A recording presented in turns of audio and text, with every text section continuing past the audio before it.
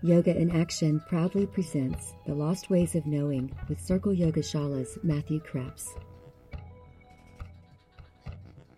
Welcome, everyone.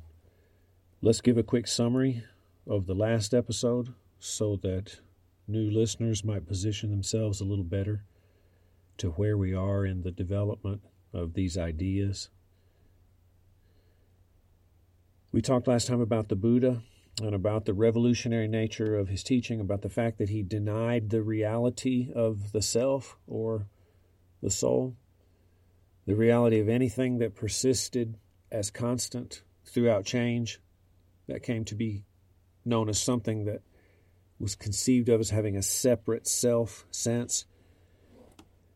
And instead of focusing on this self and its nature, supposed nature, as the focus of the philosophy or the practice, the Buddha assumed instead an ethical stance with regard to an impermanent world, overwhelmingly characterized by suffering.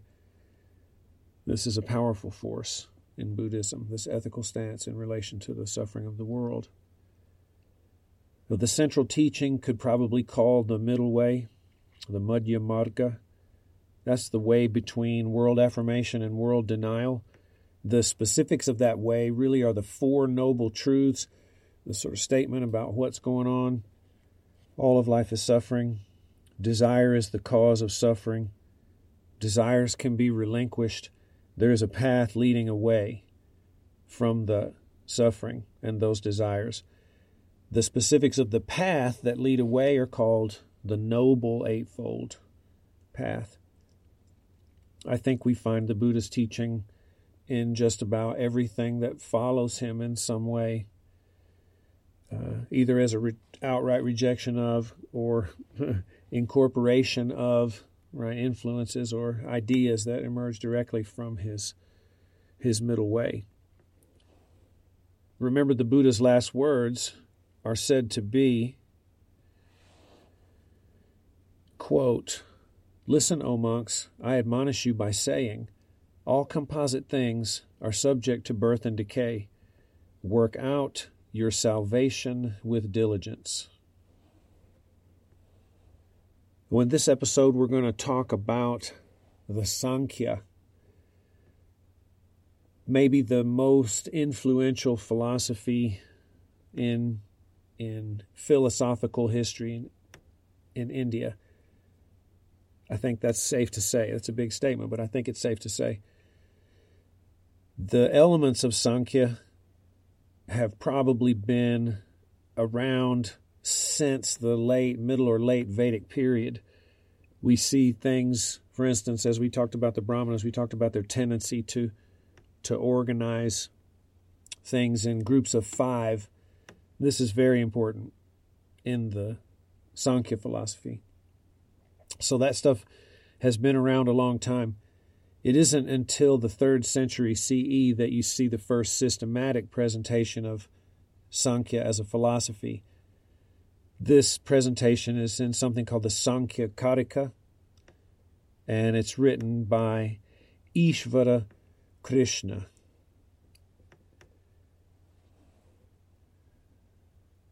In this episode, we're looking at the relationship between Samkhya and Yoga as it's expressed in the Mahabharata, the Gita, and the Yoga Sutra. Since those texts are so important for modern practice, and since all of them seem to be influenced in some sense by Samkhya, we need to spend just a little bit of time looking at its specifics. We're very grateful for the scholars who have made these massive subjects into something that we could speak about in a 30-minute session of talking. Dr. Wendy Doniger gives this summary of Samkhya. Samkhya as a philosophy has roots that date from the time of the Upanishads and are important in the Mahabharata, especially in the Gita, but were first formally codified by Ishvara Krishna in the 3rd century CE.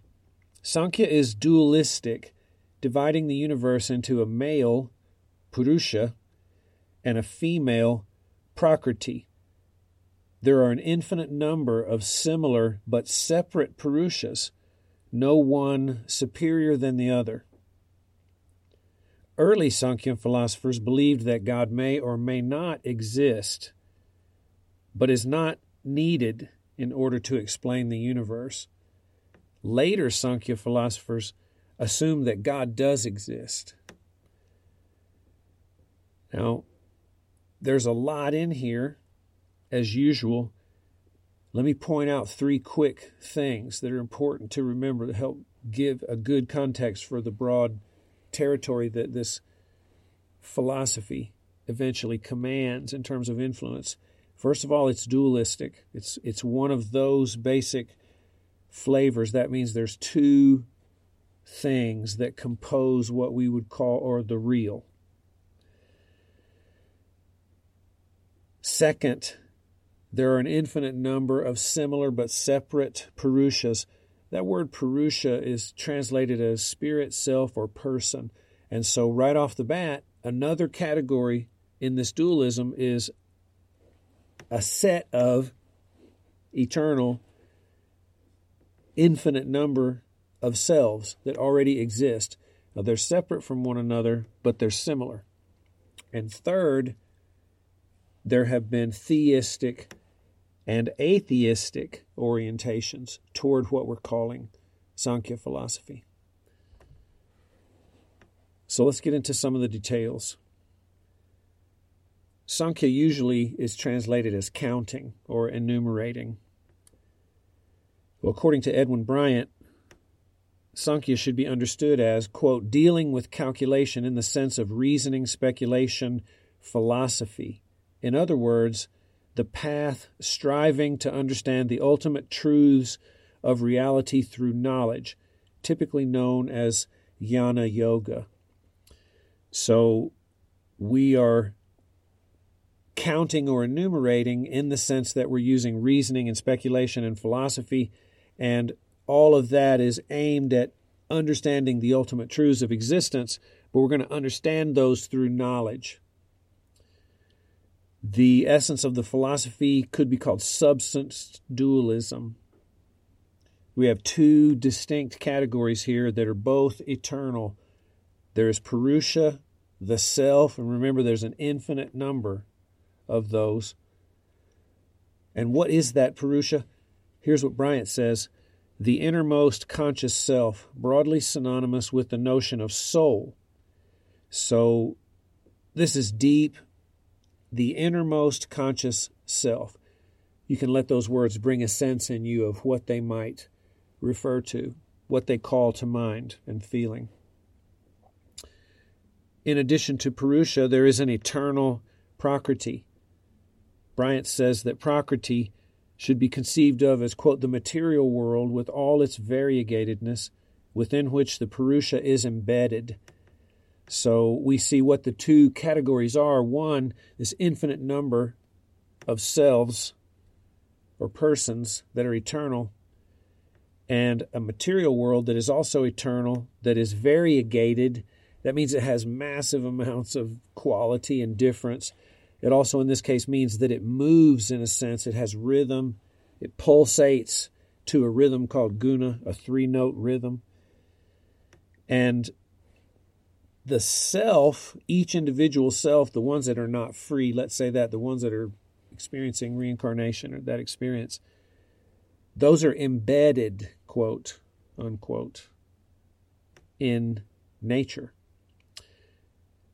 So the soul or the person needs to be freed from its ensnarement within, and I want to add another sense, or its association with nature via discernment or viveka, what we'll call true gnosis also.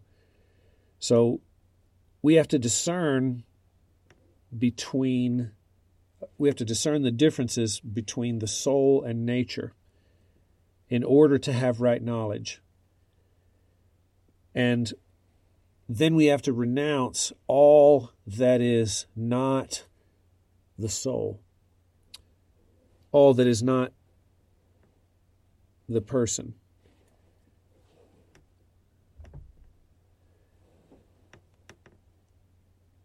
What about Samkhya in the Mahabharata? What about yoga in the Mahabharata? Because remember, we're here to kind of talk about how the ideas of Samkhya and yoga are related, and we're going to try to get a sense of that through the Mahabharata, the Gita, and the Yoga Sutra. So Edwin Bryant says that the word yoga is used 884 times in the Mahabharata. And in each of those times, it carries the sense of, quote, disciplined activity and earnest striving. By contrast, the word Samkhya is referred to about 120 times in the Mahabharata. Bryant says that it carries the sense of, quote, reasoning. So yoga is mentioned many more times, 884 in comparison to 120. And it means disciplined activity and earnest striving. Those as descriptions at least seem to me to denote something about action, taking action in a way. Samkhya is reasoning. Now, that's an action in itself. It's something that happens, and it may be involved in disciplined activity and earnest striving, but it has a more internal, quote-unquote, aspect to it. One can reason, in a sense, without taking action in the world, bodily action. So Bryant says this about the relationship between the two. Samkhya focuses on, quote, analysis of the manifold ingredients of Prakriti from which the Purusha is to be extracted, and yoga more with the path of meditation, focusing on the nature of mind and consciousness and on the techniques of concentration in order to provide a practical method.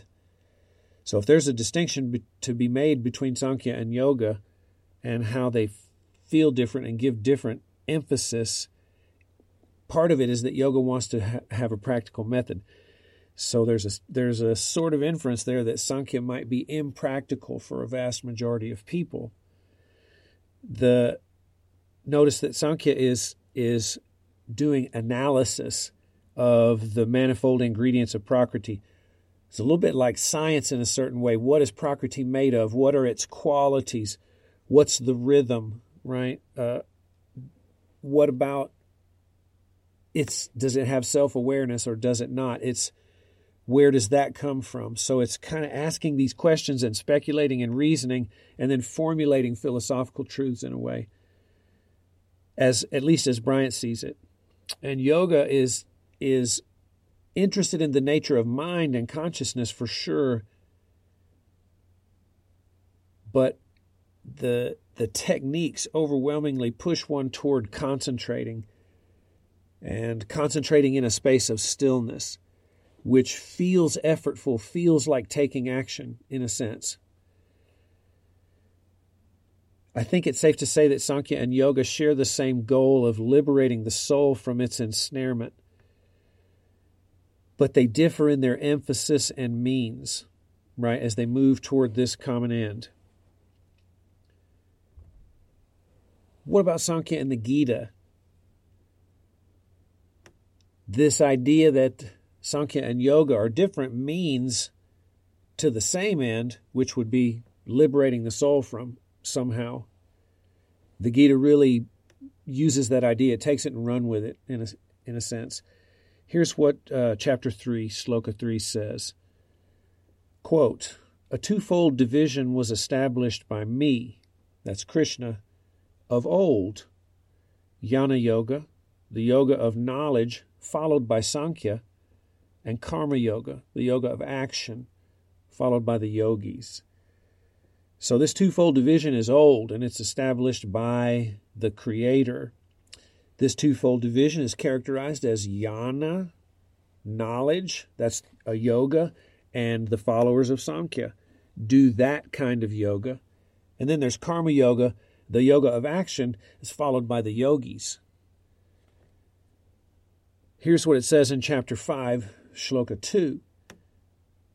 The renunciation of works, and that's referring to Samkhya, and their unselfish performance both lead to the soul's salvation.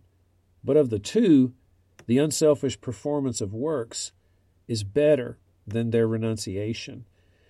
So Sankhya's had several valences as we've gone from the Mahabharata to the Gita. Here's another one.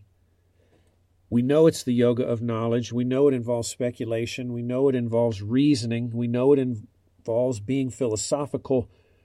But here in the Gita, it's associated with, quote, the renunciation of works, a kind of objectivity or a kind of pulling back from action in the world in order to contemplate more so, meditate more so, or reason, I suppose. The Gita also here is saying both of these lead to the soul's salvation, but hey, the unselfish performance of works, that's the way of the yogis in an unselfish posture, is better. Here's what chapter 5, shlokas 4 and 5 say.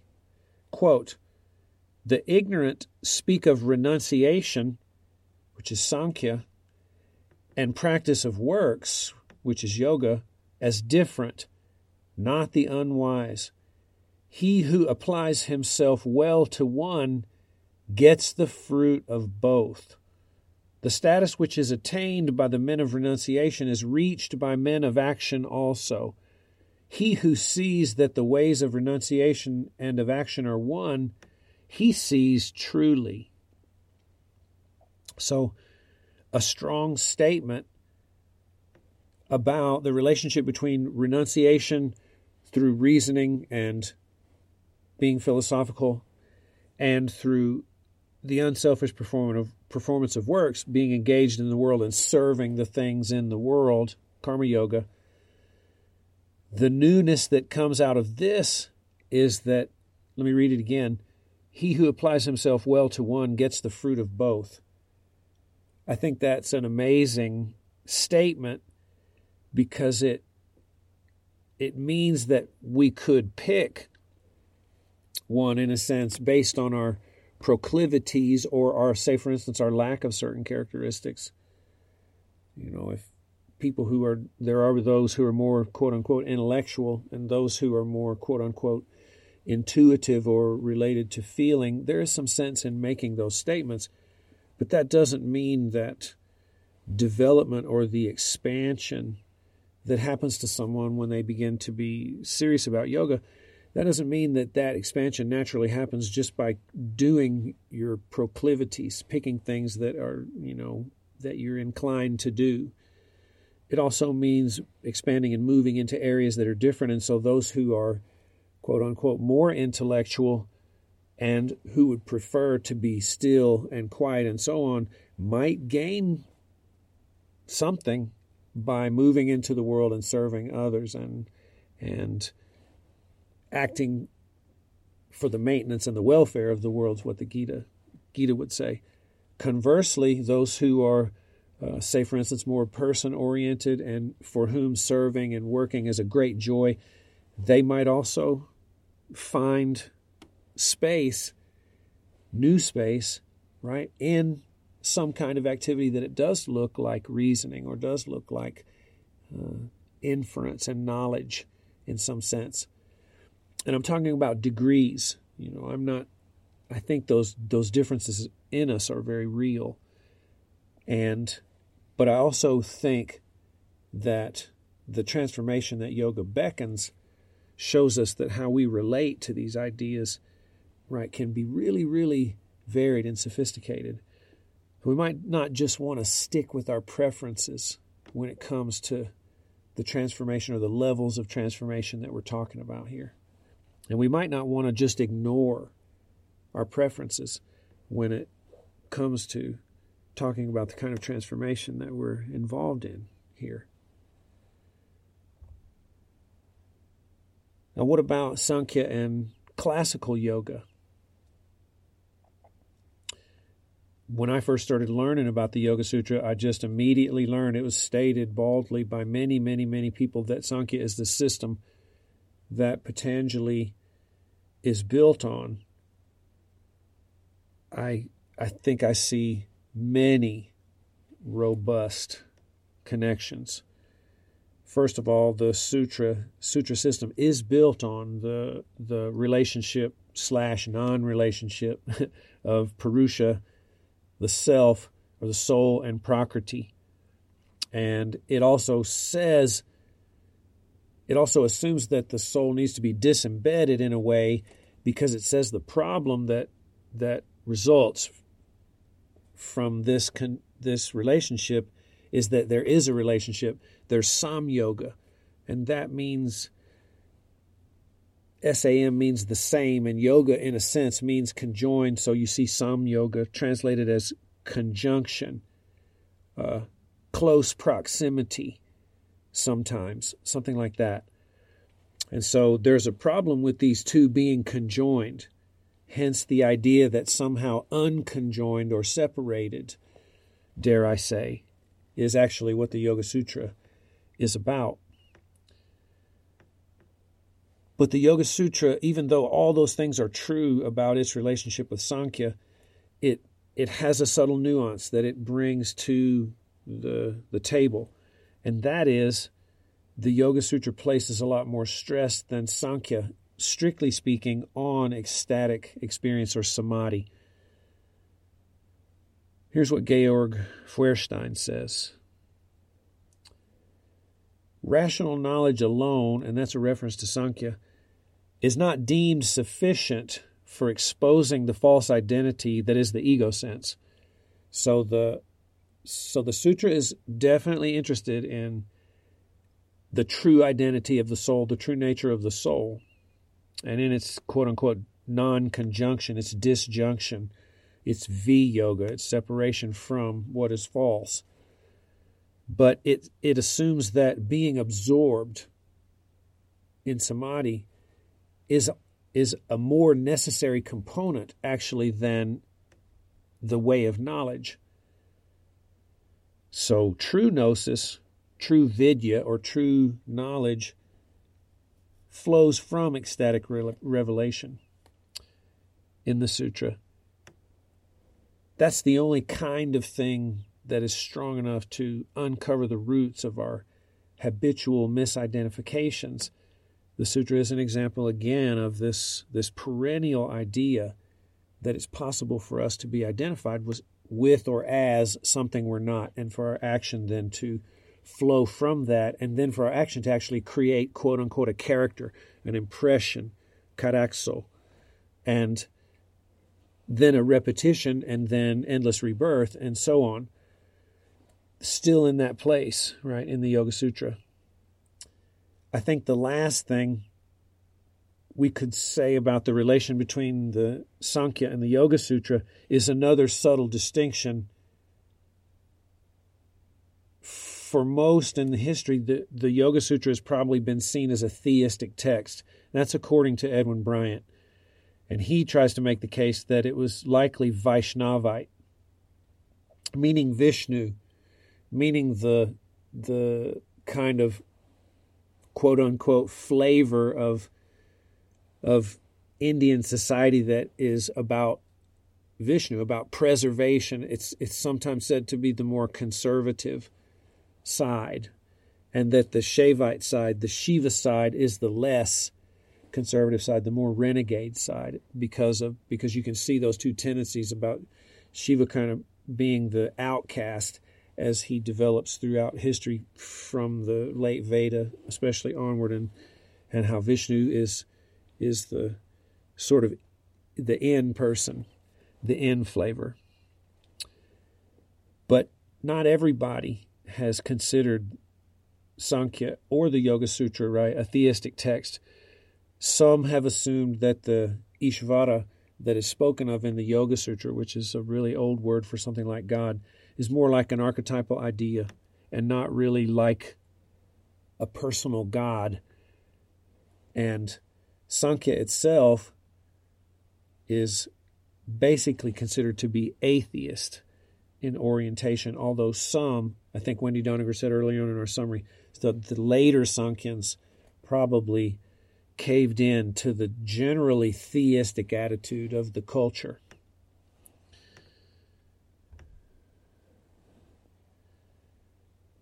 Let's give a summary. So when we're speaking of Samkhya, we're speaking possibly of the most influential philosophical system in Indian history. It's adopted outright by many. It's rebelled against by many. It's used as the basis for larger systems that incorporate it, but add to its structure so that its strict dualism is altered or overcome. Tantra in particular does that. In the Gita, Samkhya is considered to be a yoga in a legitimate way. It has the sense of renunciation of works, of that ascetic, a little bit of an ascetic flavor, and also, basically, it is synonymous with jnana yoga, or the yoga of knowledge. Samkhya is considered to be the basis of the Yoga Sutra, which seeks the same end as the philosophy itself, that is, the abstraction of pure spirit, or purusha, from its, quote, conjunction with prakriti or nature. But the sutra emphasizes that project, right, of disembedding the self or the soul is going to be more successful if samadhi is the basis of the endeavor. And so that means the sutra places more emphasis on ecstatic absorption in addition to this jnana aspect. But because we've been talking about Samkhya, and because it has that real systematic, rational presentation, there are not a lot of images to leave you with, like we like to do in these episodes by telling a story or something like that. But I have something here from the Samkhya Karika of Ishvara Krishna. This is from Adya 3. Quote, primordial nature is uncreated and yet creates. Awareness is neither. So, primordial nature is prakriti, and awareness here is purusha. When we think of Samkhya, and therefore when we think of the Yoga Sutra, and when we think of the Gita, when we think of the Mahabharata, this idea is woven through them all and has subtly distinct flavors. The universe wasn't created by an external force, according to the Samkhya. It has always been here. It's eternal. Remember, it has two parts. Here we have awareness and primordial nature. They have two distinct and different characteristics. Primordial nature is eternal, but creates. That means changes, pulses in a rhythm, and so on. Primordial nature does not have awareness in the strictest sense. Awareness itself, or purusha, is neither created nor uncreated. Neither does it create nor not create. The neither covers both. It is eternal, and this gives it a passive sense.